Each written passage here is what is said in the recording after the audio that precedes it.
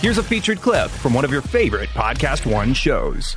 Last week, the U.S. Embassy in Vienna posted on their Facebook page about a new partnership with all 194 Austrian McDonald's locations to help traveling Americans in need for things like lost passports or just general travel assistance. Do you have to buy something to get help? Like, is it like a bathroom situation? You don't. It costs $0.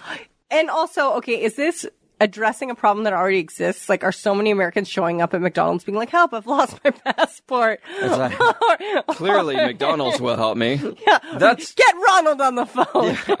Yeah. Or is this like something that they're like, oh, fuck it, they're already coming in here. They might as well like... Here's the thing about traveling, guys. I think you need to try the local food fair. I think you but each McDonald's caters their menu to the local... I think you need to get off your standard Western diet and try something local. But what about Grimace? But what about my passport? Yeah. To hear more, click on the full show link in the Podcast One app or go to podcastone.com.